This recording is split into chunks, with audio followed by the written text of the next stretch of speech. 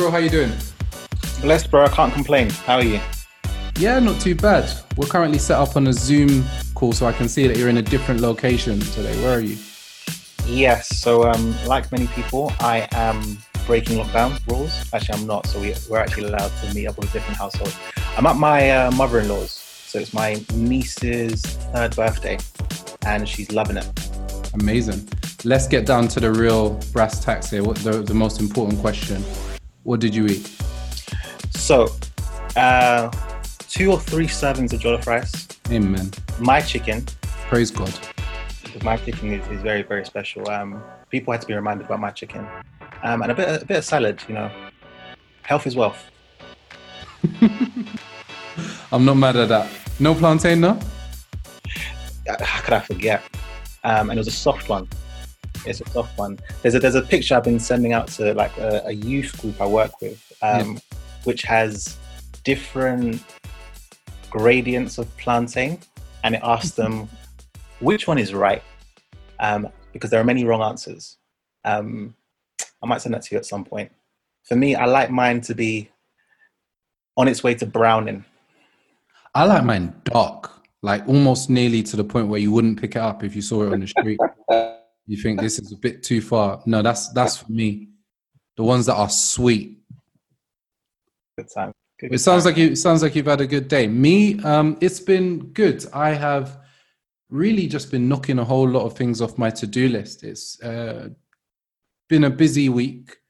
This year is seeing me move house and potentially get married. And because of that, there isn't any such thing as a quiet weekend. There's always something to do. And I'm valuing any free time I get at the moment. I managed to get an hour nap earlier, which was fantastic. And I'm just trying to mentally prepare myself for the week ahead. I don't miss those days. I genuinely don't. I think preparing for a wedding is torrid. It's actually a horrid experience. Truly horrible. It's amazing if you're a woman. My wife loved it. I just looked at her face when she got calls from the wedding planner suggesting new things that we should somehow get. And it was just an exhilarating experience for her, and one which just made me very tired and broke. Well, this is it. So I will be having conversations with my partner every once in a while, and then something will come up. She'll mention, oh, wouldn't it be nice for us to have that? And then my whole body gets warm. A single bead of sweat will start coming down my brow, and my voice will start to quiver. And it's interesting because it's like you're at a Western standoff. You know, in the Westerns where they used to pull the fastest gun in the West, both people are their hands are shaking about to pull the trigger, and it's who will go first because nobody wants to flinch. So we're just trying to size each other out. Yes, dear, it would be good to get this, wouldn't it? Well, it depends and that's the type of conversation we're having, and then we'll see who gets shut down first. Lately, I think I've been losing, but I'm getting my nerve back. Oh, I'm broken. We've all lost, but we're happy. Lost in love. Well, the key to good negotiation is to find a win-win. And what I'm saying to my partner at the moment is, if I win, you win. And if you win, you win. No, and if you win, I win. We're trying to get to that position. And to be honest, that's not just something that is relevant to relationships. It's something relevant to businesses as well. It's so important when working with other companies and also working with your customers to try and get to that win-win solution where nobody feels like they're hard done by, nobody feels like they've had to make a significant sacrifice. And when you get there, then people are more likely to want to add value, support you in the future. So that's the challenge, and that's what we're trying to make happen. An expensive lesson. Speaking of which, welcome to Expensive Lessons, a podcast where company directors share with you the fruits of their labor. And today we've got a good one. I'm excited. we have a very special guest, an individual who we met almost a year ago now. Well, about 8 months ago now. And somebody who immediately struck me as somebody that I could gain understanding from, learning from. A very well put together individual, very sharply dressed always. That's one thing that I always notice. Always. But also had some just gems of information that I thought I could benefit from. And I think that the listeners today are going to benefit from. So we have with us the co-founder and managing director of Eloise Beauty. This is a business that operates internationally and has a large presence on social media. Tunde, our guest today, does this in his spare time. For a living, his day job is a stock exchange technologist, which I have no idea what that means, and we're going to delve into that in more detail. But in general, he's a very insightful, intelligent person who I think we're all going to get some very good insight from today. So welcome, Tunde. Good evening, guys. It's a pleasure to be with you. I couldn't help overhearing your conversation about wedding planning. It brought back memories. Help me. I'm sorry, mate, but that's how it goes. I got divorced last year, but I got married in 2005. Went through the same thing. I think at the point where my partner said, "Can we have a horse and carriage?" Bearing in mind, our church was in Harlesden, northwest London. So of all the places to be going through with a horse and carriage, definitely not, Harlesden, where I'm going to have like guys in their open top cars cussing me as they're stuck in traffic, with me on a horse and carriage. I said, no, we're drawing the line. Sorry, no. So I like what you said about the standoff, the sort of like Western spaghetti movie standoff, You know what? Every time I have a conversation with a man about his wedding, I start to appreciate my fiance a lot more. I'll put it that way, because she's got demands, but then they're not horse and carriage level demands. Yeah, at least not in northwest London. No. At least. But welcome. Thank you for joining us today. And it's a pleasure to be with you guys. Thanks. Really appreciate you taking the time out to do this. You're somebody who has your finger in multiple pies, and somebody who I think from a business perspective has already shared with us some really valuable insight. So I just want to start off really with finding out or sharing a little bit more information about you. So as I said, your day job is as a stock exchange technologist, which correct is, for me, it's just words. They're separate words. I know what they all mean individually, but when you put them together, that's kind of when I get confused. So could you tell us a bit about that? What does that role entail? Sure. So I work within the financial services, and I work with the technology that stock exchanges, the back end of the technology that they use.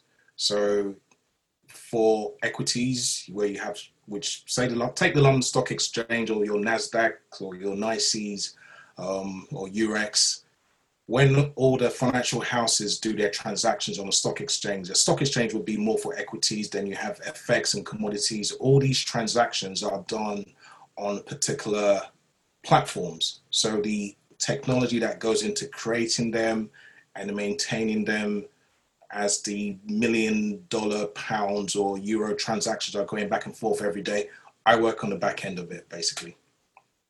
Understood. And from what I know about that environment, they have to be incredibly precise and incredibly quick. Those transactions have to occur in milliseconds. Is that right? Correct. Yeah, there's something called latency. So latency is about how fast a transaction can go from, say, New York to London. And we're talking about millions and millions of microseconds. So the more you can get those microseconds down, you're getting better latency. So even before you've clicked on your mouse to click on the transaction, somebody's got there before you. And of course, you have computers doing these things as well. So you have things called high frequency trading, where computers are talking to computers and the transactions are going so quick. But I'm not going to bore you with that stuff. But yeah, that's my 8 to 6, as I call it, not my 9 to 5. That's what I do. Well, honestly, this isn't boring me at all. My background is in engineering, so I could, Okay. we could bore everybody listening to this by going back and forth on that together. Right. But as you said, your 8 to 6 is you working with some of the most high demand technology on the planet. It has to be incredibly precise for obvious reasons, and you're going to be managing the transaction of, in a day, millions, if not billions of pounds. And then you get home or you get to your second office, wherever that may be, and then you work in the beauty industry. That's correct. So as you mentioned correctly, I'm the co-founder, managing director, COO. I don't use my COO moniker that much, you know. But yeah, I'm co-founder of Eloise Beauty. Ironically, Eloise Beauty is a 24/7 job. So even while I'm at work, and don't tell my boss or bosses about this, my partner is constantly texting me and WhatsApping me and calling me. So it can be challenging. You know, I won't name the company. I was working for an investment bank last year where, based on some things that happened in the past where they had a rogue trader, I've probably given it away now, we weren't allowed to use phones. I was working on the trading floor, so we're not allowed to use phones. So my business partner hates my job. She hates it. She tells me to my face, I hate your job because you never pick up the phone when you're at work. Or most of the time you can't pick up your phone, so I don't like your job. I was like, that's quite nice to have your support all the time, you know. But yeah, that's the nature. But yeah, the way, you know, we're an online brand, you know, we sell all around the world. And you guys know, when you're a business owner, you don't really have a set time that you're working. It's a constant push all the time. So I get home, I have stuff to do. There are times where I have to wake up overnight to do work. The days where I sleep 4 hours and then I'm back to work in the morning. Sometimes I'll sleep 3 hours. There have been occasions where I didn't sleep at all, just doing the work overnight. You know, we're a very small, tight-knit team, you know. So, of course, we have other stakeholders that we kind of farm out to third parties, but the core of Eloise is a very small unit. Well, some of the comments you made really do remind me of the experience that I currently go through. And Afolabi will tell you that there was a period where we had our team meetings as partners at 3 a.m. We would have our team meetings at 3 o'clock in the morning, just because that was the only time we could carve out.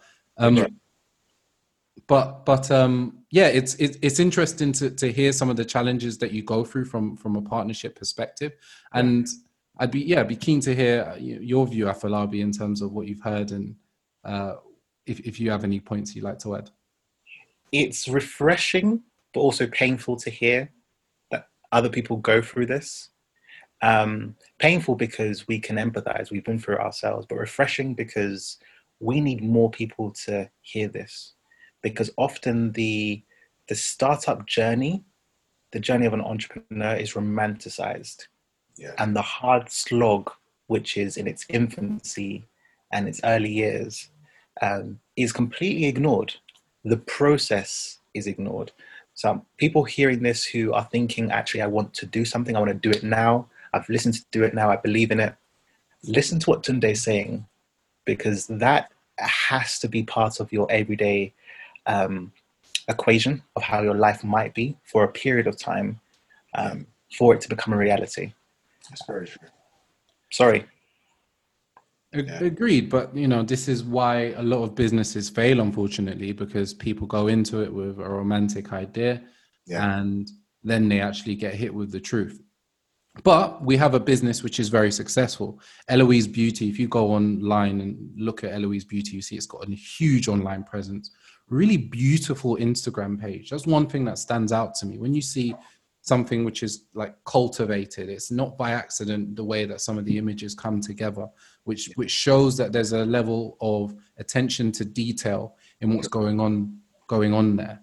But with that, I'd like to hear a little bit more about Eloise Beauty. So could you tell us how the company started, how it's grown, and where you are right now? Sure. So Eloise Beauty was an idea way back from 2016. So myself and my business partner, Rissy, you know, we had a look into the beauty industry, just studying what was out there. So we noticed that when it comes to when it came to beauty brushes, there wasn't a lot of fantastic brushes out there. You had maybe the top brand, which is Artiste, but there wasn't much out there in terms of innovation and delivery of results. So we decided that we wanted to come up with a particular product that delivered everything that a beauty a brush that delivers impeccable results. In terms of its look, it looks quite beautiful when placed on your dressing table, and just something that in terms of when you compare it to what you have in your collection, you know that this brush is an all-rounder.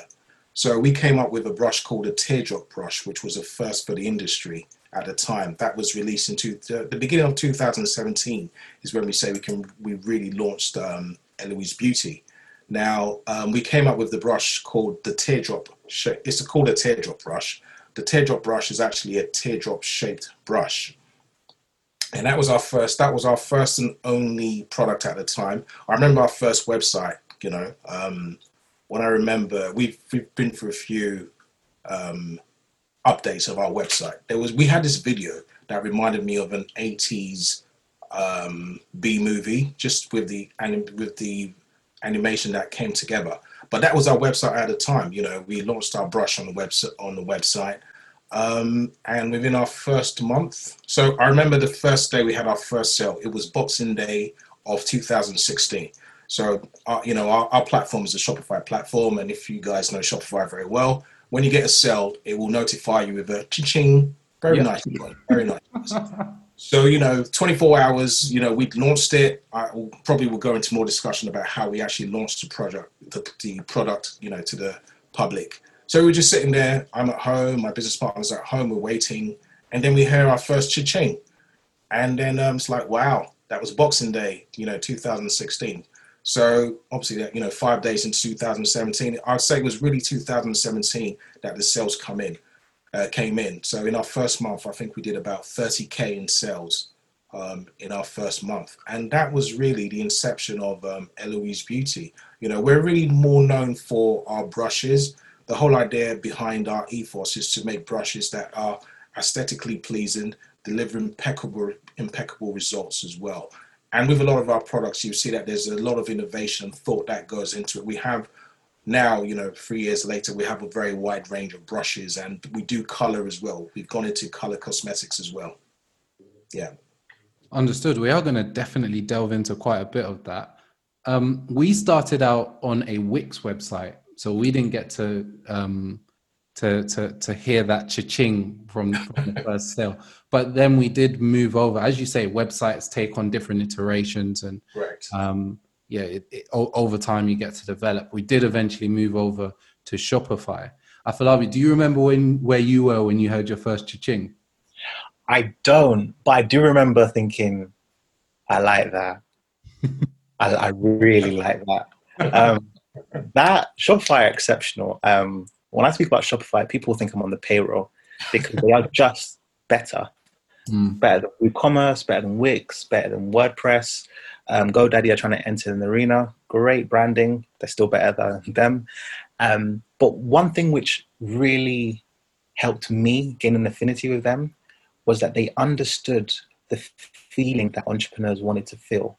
Now, in modern day society, many entrepreneurs are no longer on the high street. They're online. And what the high street retailer was able to feel was the opening and closing of the cashier. That's a great feeling. You've made a sale. You've closed the deal. We don't get that when you're online. We just get an email. It's not the same feeling. But for them to institute that cha-ching notification, it really set them apart. And Tunde, you might remember there was a period where it stopped working.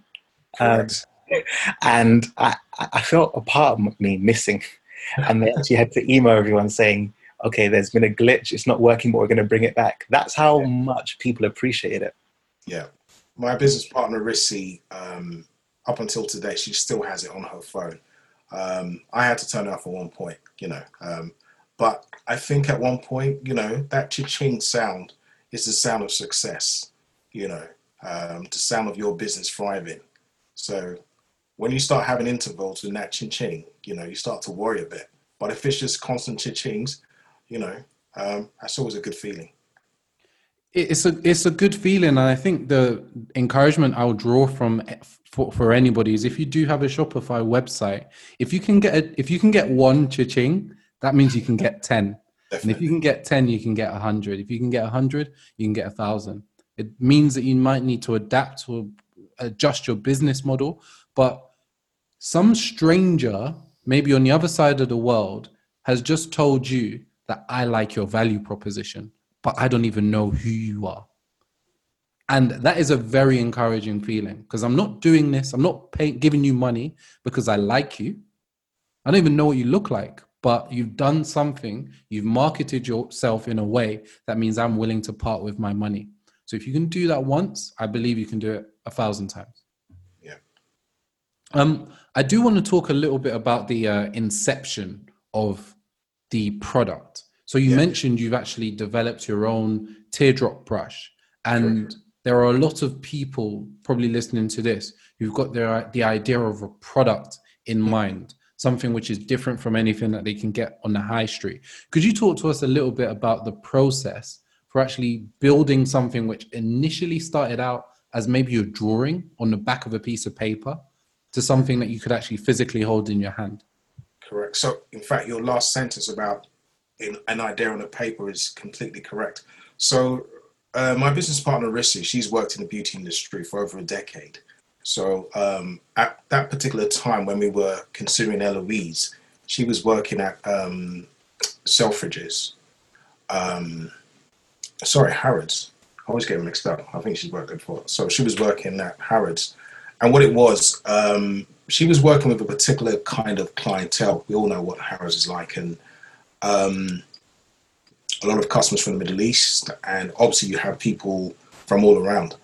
But what it was, so she was kind of in the middle of just seeing what certain people were kind of attracted to in terms of products. So we would discuss this, and we did our research. We looked at beauty brushes. Now, IKEA plays a big part in the inception of our business, because there was no business. We would just, myself and my business partner Rissi, would go to IKEA, and we would start to, I would draw.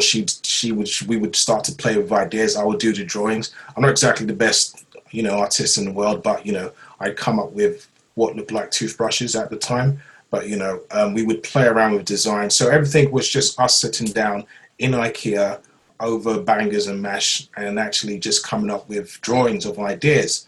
Now, once the design started to take shape, the next thing was that we would go, so this is the early days now, there's no business. So we went on to Fiverr, then we found artists who could actually do designs drawn to specification with a lot more clearer presentation with measurements, to size as well. So we came up with online sketch and went on to Fiverr, found a couple of people to do sketches for us.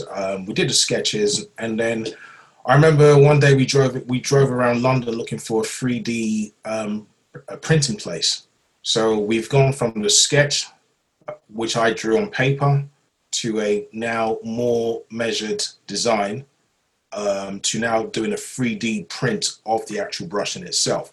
So actually now this was the first time we ever saw just an idea of what our brush is like in our hands. So in terms of sizing, in terms of how it fits, the idea was that this brush was supposed to fit perfectly into a woman's hand in terms of the application, very easy to use. And also we wanted to, so there are 3 key things. It had to be aesthetically appealing, dressing table worthy, and deliver impeccable results.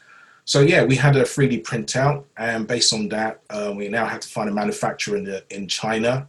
Back then, Alibaba wasn't as clean and succinct as it is now these days. Alibaba, so that was our go-to place, Alibaba. If you're looking for manufacturers in China, I think one of the biggest fears that we had at the time that we don't know a lot of these manufacturers. And in terms of just being able to do your due diligence, there were kind of restrictions, but we did a lot of research, seeing what kind of products they've done before, had some samples sent out to us, and then we concluded on which manufacturer we were going to go with. So what they do is when it comes to making these kind of products, you have to have a mold done. So we paid for a mold, which is like, cost you about 4 figures to have the mold done. And then based on, you have to agree on a MOQ, a minimum order quantity. So there's a lot of things that come into play when you're actually doing your first order. Bearing in mind, you know, your first order will be your first order, and you want to, in the future, you know, hopefully be able to manufacture more of this if it's a success. So that was pretty much, you know, how things happen from the inception. You know, sketch on a piece of paper. I still keep that sketch. It was a lined note, you know, from my notepad. I keep all our drawings, to the actual, you know, design, to the 3D print, to the actual product. And then we remember when the first product actually arrived from China.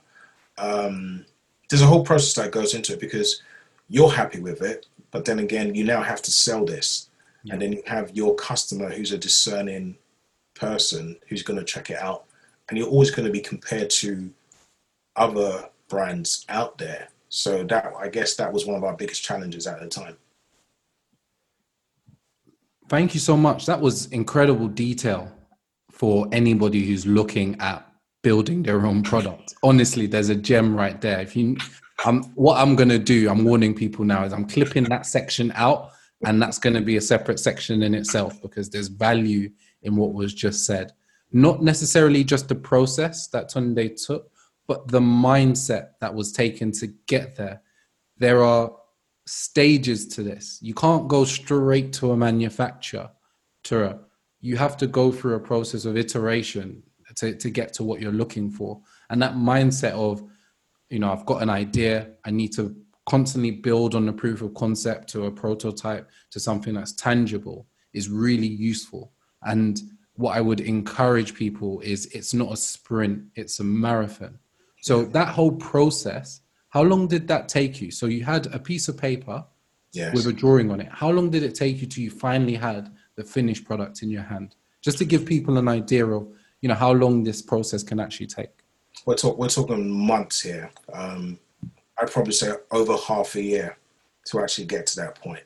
There's so many bits that go into it. And with us, you know, it was about getting the best product, you know, in terms of quality, in terms of, you know, how we want it to be delivered. There was so much detail that went into, even just down to the bristles, the kind of bristles that were being used, how many bristles were actually going to be packed into the brush in itself. There's so much detail that goes into the actual look of the brush, you know, the detail of having your brand printed on it, where it's supposed to be printed, where not to print it. And obviously the brush, it was a first. So that in itself already, it was setting a standard, you know, and it's still a unique brush by itself. It's still the only teardrop shaped brush, you know, within its own category at the moment. We have, it's actually, we have a design right on it. We had to do that. I pressed that out as well. We actually had to do design rights, you know, so we actually covered in the US and Europe, and yeah, very important territories. So could you talk to us briefly about that? So getting the design right, what does that entail, and how easy or difficult was that? So with a design right, you have to go to a design right specialist. And what they do is, because there are certain grey areas, a brush is a brush, you know, brushes have been around, you know, since man's been around, basically. So there has to be an understanding of how unique is your brush. So, you know, there's design rights and there's patent rights. So there is a distinction that has to be understood. You're not patenting a brush as such, but we were covering certain grounds that, in terms of our brush, in terms of the way it's been designed, that we wanted to actually have a protection on it, that you can't copy our brush to certain degrees, that if the handle or the bristles or the shape is in a certain way, then you are actually breaching the design right that we have for this. And then you have to pay for the territories as well, and each territory has its own costs involved as well. But what even happens is you pay for it, and then you go into a period where the applications is put in. So you're not protected fully. Well, you're not protected for that period. However, the application goes through, and you kind of have to wait for a certain period.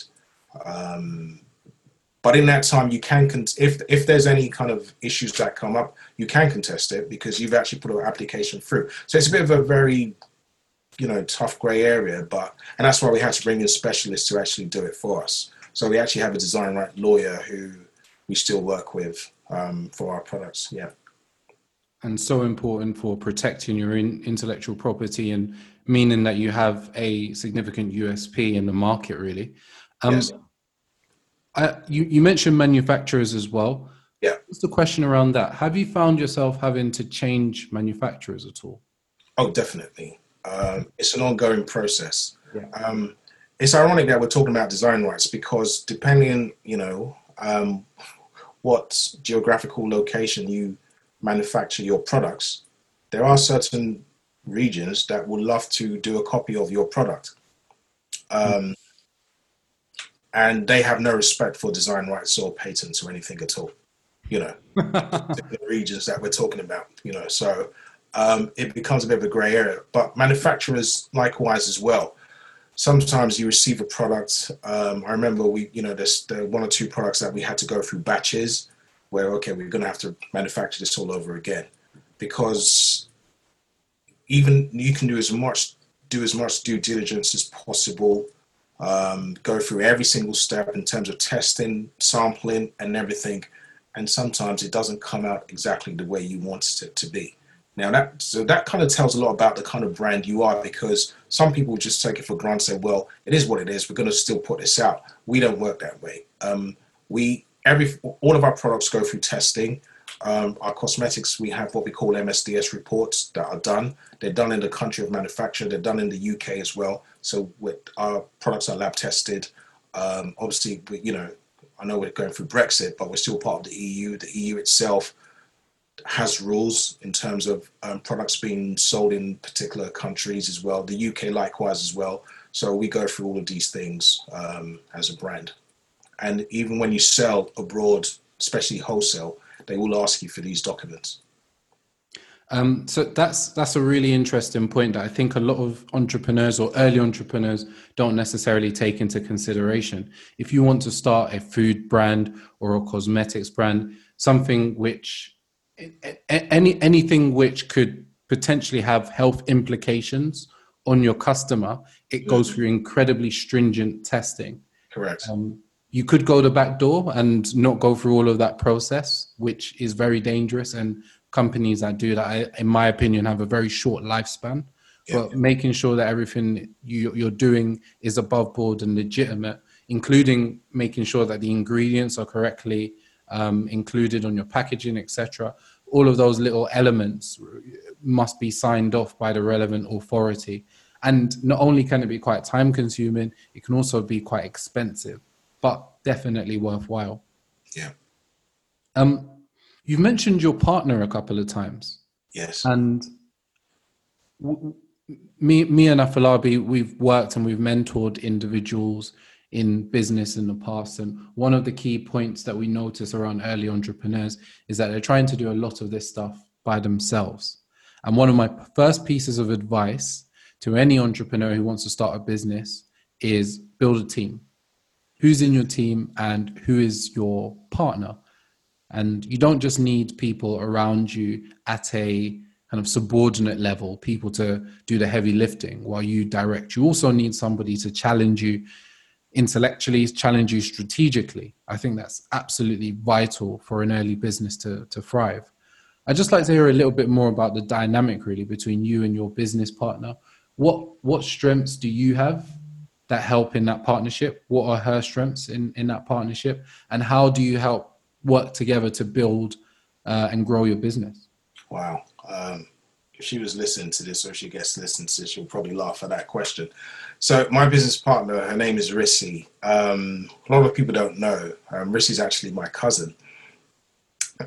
So obviously there's a blood relation there, but business-wise, our blood relation doesn't come into a business. We're strictly individuals who see this as a business, and we look at it from that perspective. In terms of our personalities, Rissy's very fiery. She's a very fiery woman. I have this thing about female entrepreneurs. I like them. I just love female entrepreneurs. I love entrepreneurs generally speaking, but there's just something about, women as well. going against all the odds and trying to make a successful business. So I kind of have that respect for them anyway. Our personalities are very similar, and also we're slightly different in certain things. She has a very high drive. We both have that. I have a very high drive. We have a big drive for success. Detail, pay attention to detail. We both have that. There are certain things that we have different points of view on, but what it is, the most important thing about partnerships is about coming to a compromise. It's not really about egos. It's really about what's best for the business, what's best to take you forward. She knows how to press my buttons to get me moving and stuff like that. And what it is, we kind of understand each other's strengths. You know, what are the differences? So we do argue. In fact, funnily enough, she's calling me right now. I think her ears must be ringing wherever she is. We, as business partners, we argue. I'll share a funny joke. There was one time we had a massive blow up. So we stopped talking to each other for the whole week. But we were WhatsApping each other, but we were just not talking, to each other on the phone, because on a personal level, it's like we've fallen out. But however, as far as business is concerned, we've got business to run here. Yep. So we're WhatsApping each other. There's a third person. Her name is Esther. Esther, we brought in because in the beginning, when we were running the brand, Rissy had a full-time job. Obviously, I have a full-time job. And running a business is hard to actually be able. So your orders have to be fulfilled and all sorts. So we brought in Esther. Esther's a fantastic young lady. She's now a partner within the business as well. So really the core business is the three of us. There are other people involved in other parts of the business. Our Instagram page, we have this lady called Varna who just understands it. She understands the industry and stuff like that. One thing I'll say about business is that as you go along, there is this idea that people think that you have to do everything yourself. That until it's perfect, I'm not moving forward, and if no one can do it as good as me, then I have to do it. There is something to be said about delegation of parts of your business. You can't be the one focusing on everything, and even from the early days, you have to accept the fact that you're going to have to delegate things, even if you have to pay for the service or whatever, so it can allow you to focus on the more important things. As a brand, we had to expand. As a brand, we wanted to break into markets. As a brand, we wanted to bring out new products. And just between the two and the three of us, it was impossible to do if we were just focused on the nitty gritty of how has that package been picked up by FedEx? Did DHL actually deliver that package or what have you? But saying that, know your business, and when you know your business, know that just even if you're not the expert, know every facet of your business. And when you now start to delegate things to other people, you can oversee it and understand if they are doing it right or not. 100%. And that links into one of our sayings on the podcast, which is there's a reason why you don't see army generals on the front line. Correct. We need to have oversight of everything that's going on, but we also need enough breathing room. We also need to be able to take a step back so that we can see the bigger picture. Correct. We need to be the ones steering the ship, not the ones in the engine room. Yeah. Sorry, I'm hitting people with a lot of metaphors now. They're just coming out of me. But I really appreciate that. I agree with the sentiment that delegation is key to a strong business. And some people are quite nervous about delegating too early on because maybe they haven't tested their value proposition. Maybe they haven't got enough money to fully fund a new hire, etc. Maybe could you talk a little bit about that? So in terms of kind of bringing new people on, especially when the business is growing, how did you go about doing that? Maybe before the business had fully reached its growth. So it's something that we kind of do organically, and it's something that we will continue to do. I mean, just take our Instagram, for instance. Rissy pretty much takes care of Instagram, or took care of Instagram. And after a period of time, we had to farm it out to somebody who works for us. We looked around for the right person, brought her in, and she's doing a fantastic job. She understands our ethos. She understands what we're trying to create. everything is discussed internally before we do anything, and then you let people run. I'm one of those who's of the mind, don't micromanage. Just let people, once you micromanage people, their creativity doesn't come out. So as I said, it's an organic thing. To give another example, digital marketing, in particular, being able to generate sales through digital marketing platforms via Instagram, via Facebook, YouTube. So pretty much most of last year, I was the one running these platforms. So in the beginning, I said, there are times where I don't sleep overnight. So I come back from work and I have to jump on Facebook. I have to create content. I have to put ads out, kind of watch these ads. And as you're going, you're configuring these ads. Excuse me. So I did a lot of that last year.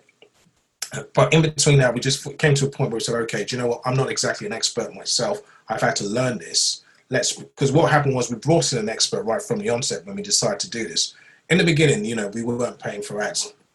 As you guys would know, Instagram has evolved over the years. When we first came out as a brand, you could put your content on Instagram.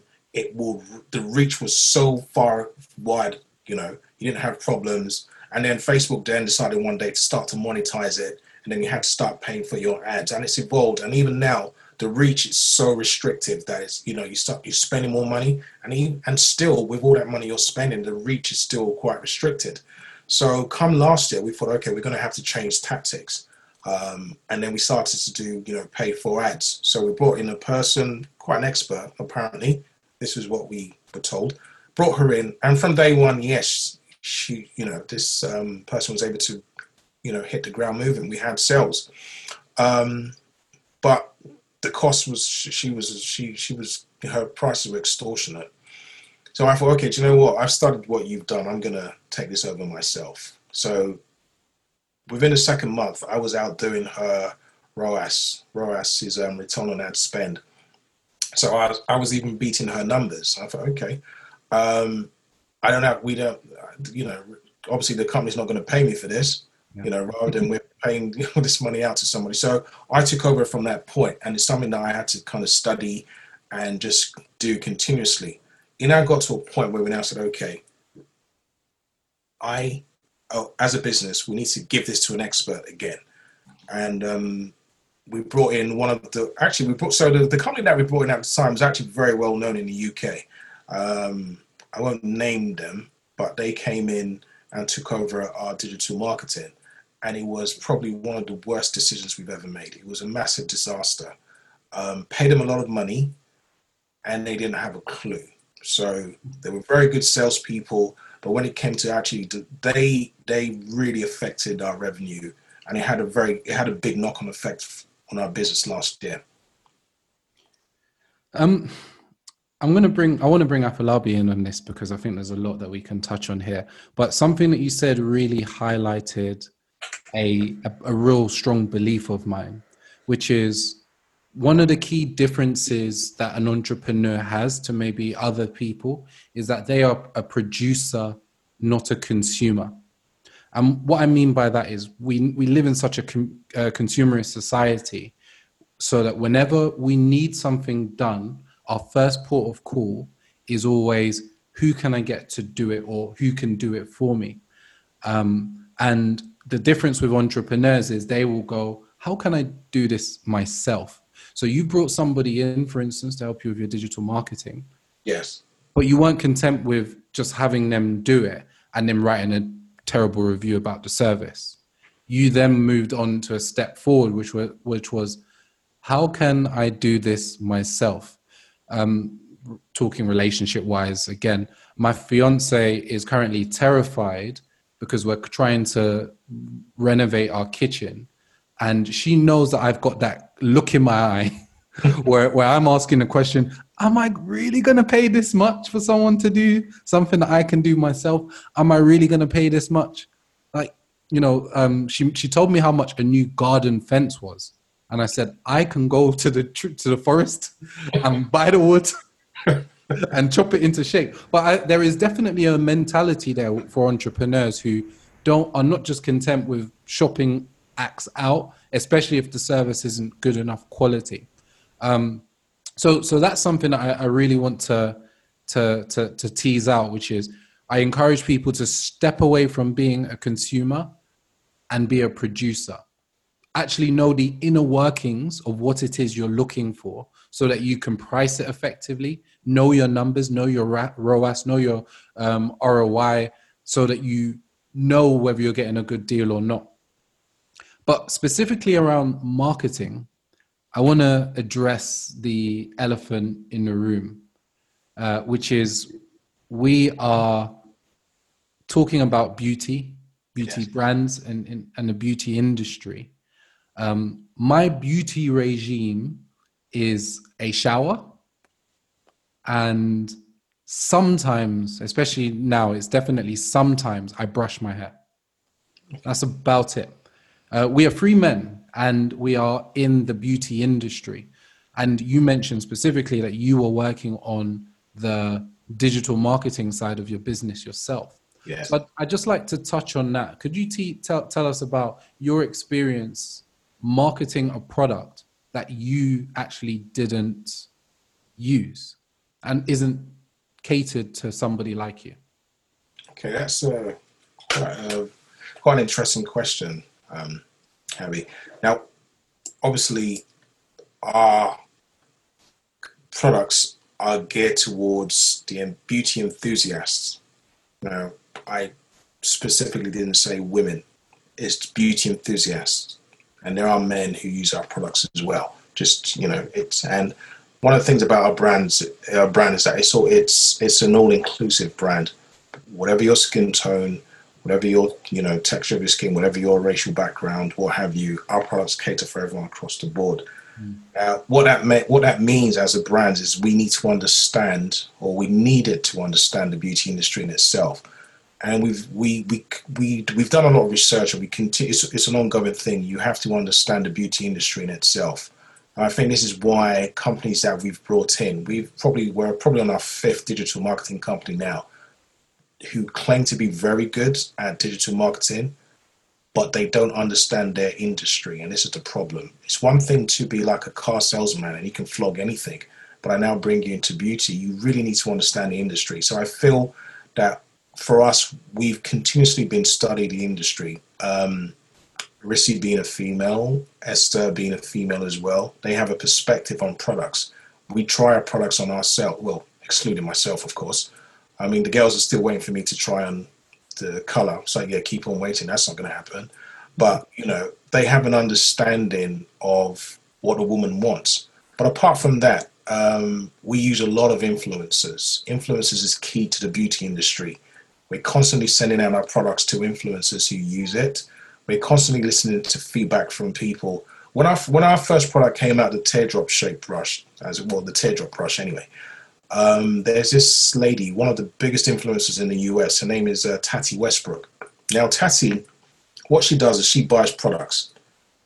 Of course, people send her products, but she's a real neutral. She will buy products and actually test them out, and she will do posts. She bought our brush, and she tested it, and she did a review on our brush. Now, she called it the world's biggest cosmetic brush. It's still on YouTube. It had over 1 million hits at a time. And she called, because our first brush was, the size of it was fairly larger than your standard brush. And she gave it a good review. Now, we took in the things that she said, and then we came up with a second brush called a mini teardrop shaped brush. So it was a smaller version of our first brush. Now, this is based on reviews from other people, use from customers, posts from customers. So it was a case of really understanding the industry. Now, in terms of taking it to digital marketing on a continuous basis, you have to really understand other brands. You really have to understand the people buying, the discerning customer who buys cosmetics. There are so many brands out there, so many brands. And what is your USP? We had to come up with a USP. Our brushes are our USP. I don't think there is any brand right now who can match us for what we do in terms of our brushes. We do color cosmetics. Last year we brought out a beauty palette called a Queen palette. So many brands are doing Queen palette, doing palettes, eyeshadow palettes. But, you know, what we want to see was have a USP, but also understand the industry. And when I run ads, I'm constantly testing. I'm constantly hitting a particular demographic. We know our demographic. We know it's women. We know what ages they are. We know their location. In fact, the good thing about Facebook is as you continuously run ads, it starts to give you statistics and data. Right now, data is gold. The way the world is going, data is gold. And if you want to be a brand that's going to succeed, you need to understand your market. You need to understand your customer. Data is key. You need to, every bit of data that comes into your business, you need to cherish it and use it to your advantage. And that's what we do in terms of running our ads. So I have data that I refer to. We have a customer database of the ones who bought from us. You know, I refer to Facebook, understanding the demographics of my customers. I know how to target them. And it's you know, even you're still constantly doing things where you're still testing out other markets and testing out how to, you know, prospecting for more information, prospecting for new customers. So it's an ongoing thing. Amazing. Absolute gold. You're preaching to the converted when you say data and testing. Yeah. We have a value proposition and we need to test it. And one of the things that people listening to this podcast and listening to the podcast in general will know is we have a saying here, which is you must start with the assumption that nobody wants your stupid box. Correct. And work from there. If you believe that you have the perfect product, then you're already going to be falling behind people that are willing to test and adjust. Yes. Afolabi, what would you like to add to that? Guys, I've got to apologize. I've just been soaking this in. I truly, that some people right now are on their second listen, but they haven't finished because they, like me, minutes ago would have started this all over again. To know what you're showing in terms of product design and manufacturing was easy. I'm hoping people right now are actioning this in terms of the rationale, the design steps, the attention to detail, but also the patience. We started this conversation, I'm going off track. We started this conversation with you about your work-life balance. And some people may have been put off by it. But the truth, because you weren't reliant upon this brand, you were able to be patient with it. Mm. And there are many entrepreneurs who are not patient with their offering. And thus what their offer is average at best. Yeah. Because you were able to be patient and wait those months and do your due diligence and protect the design itself, you've come up with something truly unique. Yes, there are other great lessons in terms of team structure, recruitment, leadership, and then you mentioned marketing, which, yes, it is integral that we study our industries. Many companies who will claim to know our industries but don't, because they haven't had to spend their time on Instagram or YouTube at 2 a.m, just looking at things which you generally have no interest in, but your best interest to study what's going on. So people, do not wait to the end of this to actually action that thought. I should really listen to what he said again. Go at the beginning now. I'm going to do some Charlie Sloth bombs. Pull it, will it? What did Westwood do? We'll have all of that in there. We'll restart it. We'll reload it. But completely agree with that sentiment. Some really powerful gems here. And there are a few times when I think we could delve and expand on some of the key points. But then you guys will all tell me off and say that the podcast is too long. So that's your fault that we're not going into further detail.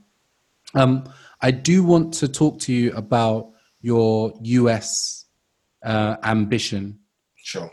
You mentioned that you have a business which operates in multiple countries and yes, you manufacture at different locations. You also mentioned Tati Westbrook, who, from my experience, is a massive online creator in the US. Yeah. But you're a UK company. Yeah.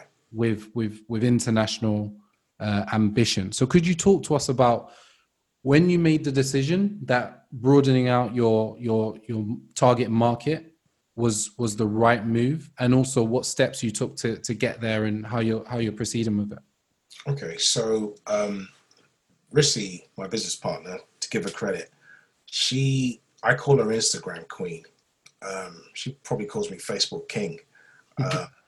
She practically watches Instagram all day long. So at the time when we were bringing out our first product, we compiled a list of 2,000 influencers, which she had collated herself, studying them based on their what they do in terms of what particular kind of products they're into, their engagement, their numbers, and contacted all of them. And basically, based on the feedback that we got back, we decided to actually send out products to all of these influencers. I won't tell you what the percentage we got back was, but it's a hard job, So that's what we did from the initiation. We got in contact with them, and the ones that were really, that we appeal to as a new brand, bearing in mind that, we're just a new brand who's about to launch, so we sent the products out to them, and they did, they did their reviews, they did their posts, and that in itself started to generate the traction towards the brand, and people were buying it. And, we had paid so much attention to the product. It wasn't just about bringing out just a brush. I think sometimes people, when they have a business idea, the idea of generating money is what they think about so much. It's really key for me, the key things: do your research, understand what you're bringing out. Your product is essential. If you come up with a good product that appeals to people, that is actually addressing, it's a solution to a problem. The teardrop brush that we created is a solution to a problem. And that in itself attracted customers. So the idea of, am I going to sell? Look, focus on your product, do your homework, and it will generate the sales that it needs to generate. So essentially, that's what we did. The influencers, and that's what we still do up until today. Influencers are key when it comes to the beauty industry. Gone are the days of, marketing has changed so much. Back in the day, the old school methods of, radio station and, flyers and all that stuff is, it's evolved over a period of time. And you have to really understand what really works for your industry if you're going to do marketing. I want to highlight the number that you mentioned. You mentioned 2,000 influencers. Correct. And the reason why I think that's important is because I've spoken to brands, entrepreneurs who've said, I've reached out to 50 influencers and only one of them has agreed to work with me. That's fantastic. You spoke to 50 people and one of them wants to work with you and you don't have a business yet? That's amazing. Yeah. 2,000 influencers for a company like Eloise Beauty will have a significant return. But if you're starting out, if you're reaching out to 2,000 people, be grateful if 1% of those 2,000 people wants to work with you. Yeah. And that's a good number. 1% people or 1% of strangers that you're reaching out to saying, would you want to work with me? I've said yes, that's great. When you get to an Eloise Beauty level, I wouldn't be surprised if that number is 10x or even 20x. 100%. The point is that when you start off, you need to do the numbers. It doesn't mean reaching out to anybody just because. It means, as Tunde said, doing your research, making sure that there's a good product market fit. So the product that you're offering actually ties in with the influencer that you want to work with. There's no point in trying to offer a beauty solution to somebody whose influencer content is all around football or sport, for instance. Make sure that there's a good fit, but also make sure that you're willing to put in that work, even at a stage where you're actually successful. So I just wanted to reiterate that point, which is, this is not easy. And I think you've highlighted that a few times today, Tunde, which is this is actually work. Entrepreneurship is not a way of escaping work. Yeah. Entrepreneurship is facing work head on. But with your US experience, I think one of my other questions around that is dispatch and order fulfillment. Yeah. So we currently at London Virgin Hair supply about 56 countries, and we need to adhere to various regulatory challenges across those different countries. Now, with you in the US or anywhere else that you currently supply, how is it being a UK company actually fulfilling orders and getting your products delivered abroad? So it can be a challenge because there are many things that you have to take into consideration. Number one, we want our products to be delivered as quick as possible. In the US, we actually do next day delivery, 24 hours. At the same time, we have to keep the cost of shipping down. So customers buying from buying our products, buying on our platform, we want them to feel that they are getting a good deal. Our products are actually mid-luxury. There's certain places that you would see them, in a certain place you wouldn't see them when it comes to, say, like brick and mortar retailers. So when they're buying online, you have to take that into consideration. And at the same time, you're trying to keep the costs down. There have been times where we've actually, in terms of what people are paying for the shipping, it's not actually the actual price itself. So we're taking, or sometimes we take on a little bit of the shipping costs for the sake of the customer. So there are many things that you have to consider. In terms of territories, there are certain territories that will now start to add things like tax, and customers don't like that. So there's so many things that you have to take into consideration when you're doing. You have to really do your research. We've worked with third parties before, and we monitored it, and within 2 weeks we backtracked from that decision because as much as they were very well recognized, they were not hitting the KPIs that we had set for them. As a brand, every single thing can come back, and hit you square in the face. So everything is just on all these moving parts, always constantly have to be checked. So as a brand, we're constantly looking at, how we can make sure customers are getting their products intact, on time, and at, very, very good shipping rates as well. Yeah, and it's a key challenge when you start to take on some of these additional overheads. And let's say, for instance, shipping to one country is more expensive than shipping to another country. Now, do we penalize that country for additional shipping cost, or do we spread out the cost across all of our platforms? These are the types of challenging discussions and questions that you have to ask, and it does impact the way that your brand can be seen in different markets. Yeah. I would say just a genuine theme that is being picked up through all of the directors that we're speaking to. Yes, there's that dogged perseverance and that consistent work ethic, but we're also seeing the ongoing use of A/B testing. We saw that in scaling to mass operations with Mike Williams, or also seeing that with Tunde. A/B testing in terms of product design, but also A/B testing in terms of marketing and the use of employees and third parties. So anyone who's listening to this and is trying to really pick out nuggets, okay, is there a common denominator amongst these people? A/B testing is definitely one of them.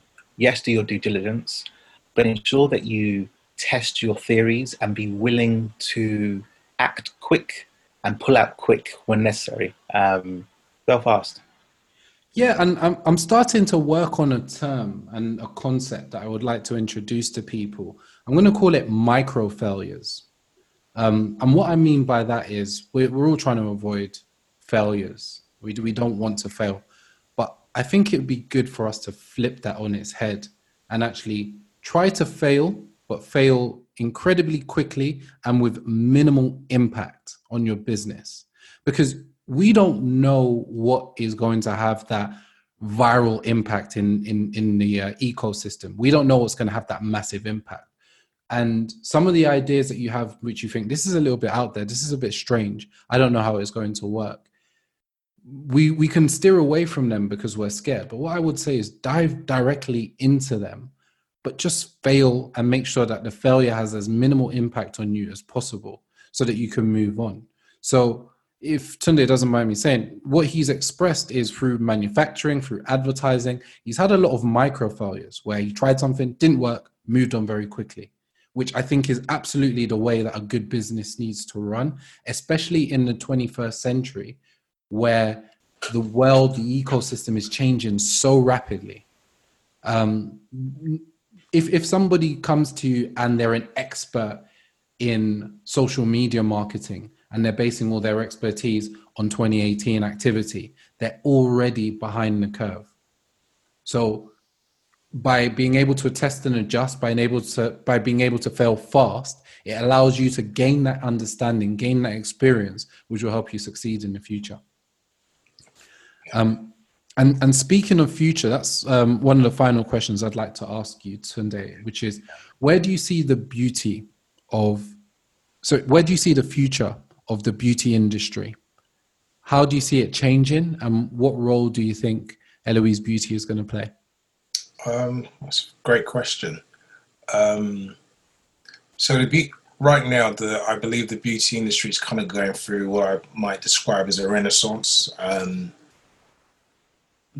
For quite a long time, the big names, they took the limelight. But now people are beginning to see that indie brands are more exciting. Indie brands are bringing in innovation. Indie brands are understanding customers. So all of a sudden, indie brands like ours are the ones that the bigger brands are, they're looking back over their shoulders and they're looking at us, even to the point of I'd say, hijacking ideas from, the indie brands, or in some cases just buying them up, and even investors, venture capital companies are coming out, buying up, beauty is so sexy right now, so a lot of that is happening. And depending how you see it, it seems that all the, current geopolitical situations even tend to move things, with what happened, what's been happening recently, within America, with, BLM, even that has had a massive effect on the beauty industry as well. Brands are being called out, big name brands are being called out, they're being asked about their quotas.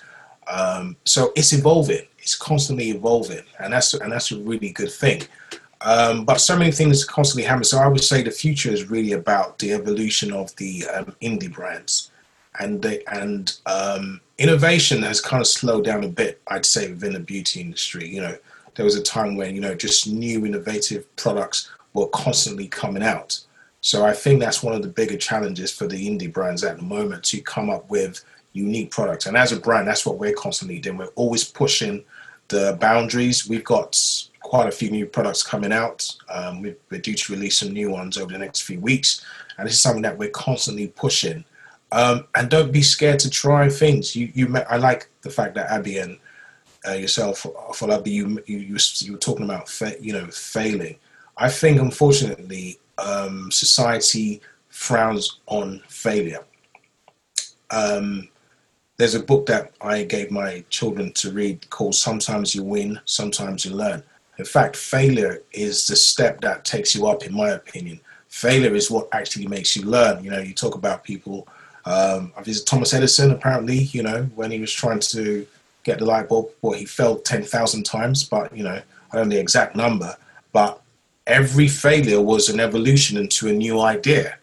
And I feel that, as individuals, the society frowns upon failure. Failure is not a bad thing. Failure, as I said, is a step that takes you forward.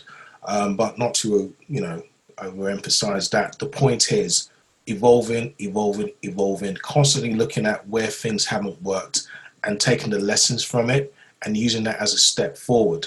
So as a brand, we're pushing to be global. We know we're going to be global. We want to be in retail malls. We want to be in, the top beauty stands. When you walk through, when you're looking at your big names, your Urban Decays, your Charlotte Tilbury's, your Max, you're just going to walk alongside C. Eloise. That's what we're doing. That's what we're working on. We know it's a tough process, but it's not impossible. The belief, the drive that, myself and my business partners have, myself, Rissy, Esther, the passion we have for this, for our brand, and just to keep on bringing out products that makes our customers go, wow, I love this. I want to buy this. And also so there's something called a pull and push ethos, where you as a brand, you do things and you wait for people to come to you, but there's also the thing where you as a brand, you need to go out as well. So we're an online brand, but at the same time, we're in retail now. You know, we're in retail in the Middle East, we're in retail in the US, we're in retail in the UK. You know, we have top brands coming to look for us. You know, they're brands that we want to work with. You know, we want to be, one of our goals at the moment is to be in Boots. You know, the Boots is one of the best brands to stock your brand. You know, they have the likes of Fenty and other big names as well. And we see ourselves being in there. You know, we've had the likes of Harrods talk to us and other, you know, sounds like I'm name dropping at the moment, but, you know. Listen, take it. Talk your talk. Talk your talk. Flex on them. Flex. You know, Misguided just signed us up. You know, the turn of to 2019. You know, so it's about pushing your brand, being where you want to be. I think basically you just have to have a blueprint of where you want to be. Keep on working at it. You will come across challenges. See those challenges as obstacles that are temporary that you have to overcome. And you know what? Just keep on praying and God will get you to where you want to be. I'm a person of faith. I just, if you don't mind me just dropping that in. As far as our faith strengthens us as well, all of us within this company are people of faith, and I'm proud of it. I'm proud to say it, you know, and that strengthens us. You know, it's about mind, body, spirit. Everything has to be in one. That last point, we really appreciate you saying. I think anybody listening to this podcast knows our background and our faith, and it is something that strengthens us, especially through difficult times. So there's no need to apologize or be shy when you talk about that. Interestingly enough, a lot of the books that we recommend as well, whether people realize it or not, are by authors who also had faith. So I'd say if that isn't something that currently interests you, you'd be surprised at how much influence you're currently taking on from people who have a background in faith, and in some cases a background in religious ministry specifically. So that is one point. I think I just want to echo the point that you made, which is, yes, now is a great time for indie brands to grow. The market is so much more fragmented than it used to be. The barrier to entry is also very low in comparison. But do not get complacent, listeners. And the reason why I say that is because the current channels that people are using to grow, the Facebooks, the Instagrams, the TikToks, etc., the YouTubes, they are becoming more and more aware of the power that they wield in making and breaking businesses, which is why, for instance, the Instagram algorithm has recently changed. The YouTube algorithm is constantly changing, and they are effectively trying to get more of the pie for themselves. Yes. So this renaissance period, this period of massive growth for indie companies and startups and entrepreneurs is not going to be around forever. So if you do have an idea, I say strike while the iron is hot, before the gatekeepers decide to close their doors and it becomes a lot more difficult for you to enter into that market. Now, we're definitely going to have to talk to you again, because there are so many other things that you mentioned that we don't even have time to delve into. I've got my hands on my head because I'm like, where do I even go next? I would love to talk to you about your engagement with some of these big brands like Boots, Harrods, etc., and what that's really like. Because one of the points that I mentioned just before we started was that a lot of the brands that we work with, even the massive companies, are smoke and mirrors. And you know, you mentioned that you appreciate the fact that we as a business, we put our money where our mouth is, but there are a lot of companies that will reach out to you or that you'll work with and only get so far. And then all of a sudden communications break down or whatever that is. And that's happened with us a lot of times. And, you know, you go back and forth and the challenges increase. Now, I'm not going to go into that now, but that's almost a teaser for the next time we have you on, because I'd love to hear about your endeavor with Boots, how you've interacted with likes of Harrods, how they treat you as a smaller company compared to them as a bigger one, you know, what that negotiation dynamic is like. But yeah, we'll have to stay tuned and talk about that another time. I do want to end on a very pointed question though, and that is around the title of our podcast, Expensive Lessons. Could you share with us a challenge, a failure, a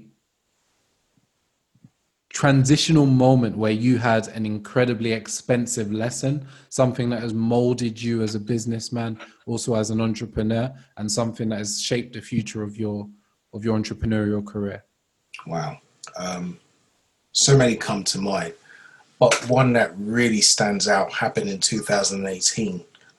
So we're quite well known in the Middle East. And at the time, trying to broker a deal with a distribution company, an 8-figure distribution deal out in the Middle East.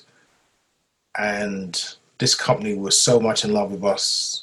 They flew over to meet us. You know, we met up over a period of a few days. We brokered the deal, got our lawyers involved. Contracts went back and forth. They flew over from Kuwait. They're a very well-known distribution brand, and they had some brands that are very well-known to people. So anyway, things were moving forward. 10% was paid on the deal. Bearing in mind, this is all contractual, you know. And 4 months into it, it just so happened that this was happening just around before Ramadan at that particular point in time. And then all of a sudden they went quiet. And we thought, okay, well, you know, they're from, you know, the Middle East, obviously Ramadan and stuff, everything. Ramadan passed and it's still quiet. We're reaching out, you know, we've sent off the first batch of product. They were going to get us in some very high profile retail outlets. And things just went quiet. To cut a long story short, they reneged on their contract. And what it was for a company, an 8-figure deal is a lot of money. We were already planning 2-3 years ahead based on this deal. And the trajectory of our company changed based on this deal. We started to do other plans for the business. So when that fell through, a lot of our plans imploded with that as well. So the key lesson that I took from that was take everything with a pinch of salt and don't trust everything that's placed in front of you. Regardless of what people say, regardless of what people sign, you have to take everything with a pinch of salt and don't trust everything, because we can become quite gullible. You know, people will jump at you, you know, they kind of, you know, they come at, we love your brand, it's so beautiful. They will, you know, sweet talk you and everything, to the point that you're thinking, oh my God, we are really good, aren't we? And, you know, you'd even, this is where we signed a contract, you know. I had, at one point, I had to go to seek a lawyer who understood Sharia law. And it just so happened that our contract was based on English law. So that even made it a lot easier for us. But, you know, we had to get a barrister involved. And when we looked at the cost of actually pursuing this through the courts with no guarantees of winning, it was a case of, okay, I think we're just going to have to leave this for now. So it really affected the business that year, like I said. But, you know, it was the biggest lesson that we both took away from it is take everything with a pinch of salt and don't be too trusting. Afolabi, what are you thinking when you hear that? Wow. Tony, I'm really grateful that you joined us tonight. I'm grateful because for people listening, they haven't had to listen to me. In that I've just been a front row seat spectator, just trying not to say anything in case I stopped your flow.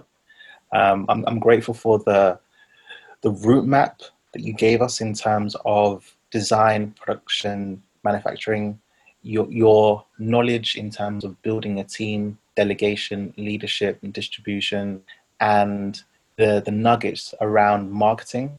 That final expensive lesson is one which is sobering. And it reminds us that throughout the process of being an entrepreneur, there are no guarantees. And potentially your faith there helps you to remain centered and just grounded. But if you are entering into this arena, you have to A/B test. You have to be willing to fail often for those micro failures. but you've also got to be willing to be disappointed. It's fascinating because prior to this call, Abby and I were speaking about how often we seem to be disappointed by other brands. And as an entrepreneur, you've got to accept that not everyone might have your values, your morals, but you've got to be willing to go high on every single time, because you're not a person, you're a brand. It's irrespective of what storm comes your way, you still need to be able to dust yourself off and continue for that next client while serving the previous one. Absolutely. And that last point for me was so just valuable, which is, as an entrepreneur, even in your early stages, you may see that other brands or other businesses are going to want to reach out to you and engage you for some sort of transaction, whatever it may be. Maybe it's a consultant who tells you that they love your business idea and they're going to help you grow. You just need to give them some money to kick things off. That what you need to be as an entrepreneur at every stage is open-minded and cynical at the exact same time. I would love to work with a new company, but I am conscious of the fact that this may be smoke and mirrors, and I need to be prepared for that. One of my favorite sayings in life, and it's something that I coined, which is, don't plan your life around unreliable people. And anyone you don't know is unreliable until they prove otherwise. So for the young entrepreneurs, the established entrepreneurs, yes, go into partnership, yes, go into collaboration, but maintain that cynical mindset throughout. Don't plan your business around something which isn't yet tangible.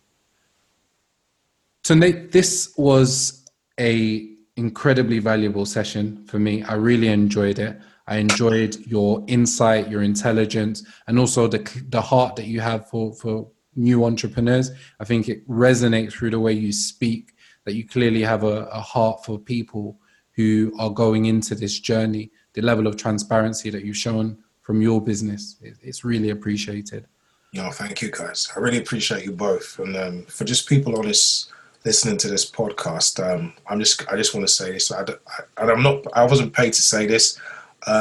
These two gentlemen, Abby and Afolabi, I really admire these guys and what they've done, what they do in their business. They have a lot of knowledge, and I think you should constantly follow these guys for inspiration, for knowledge.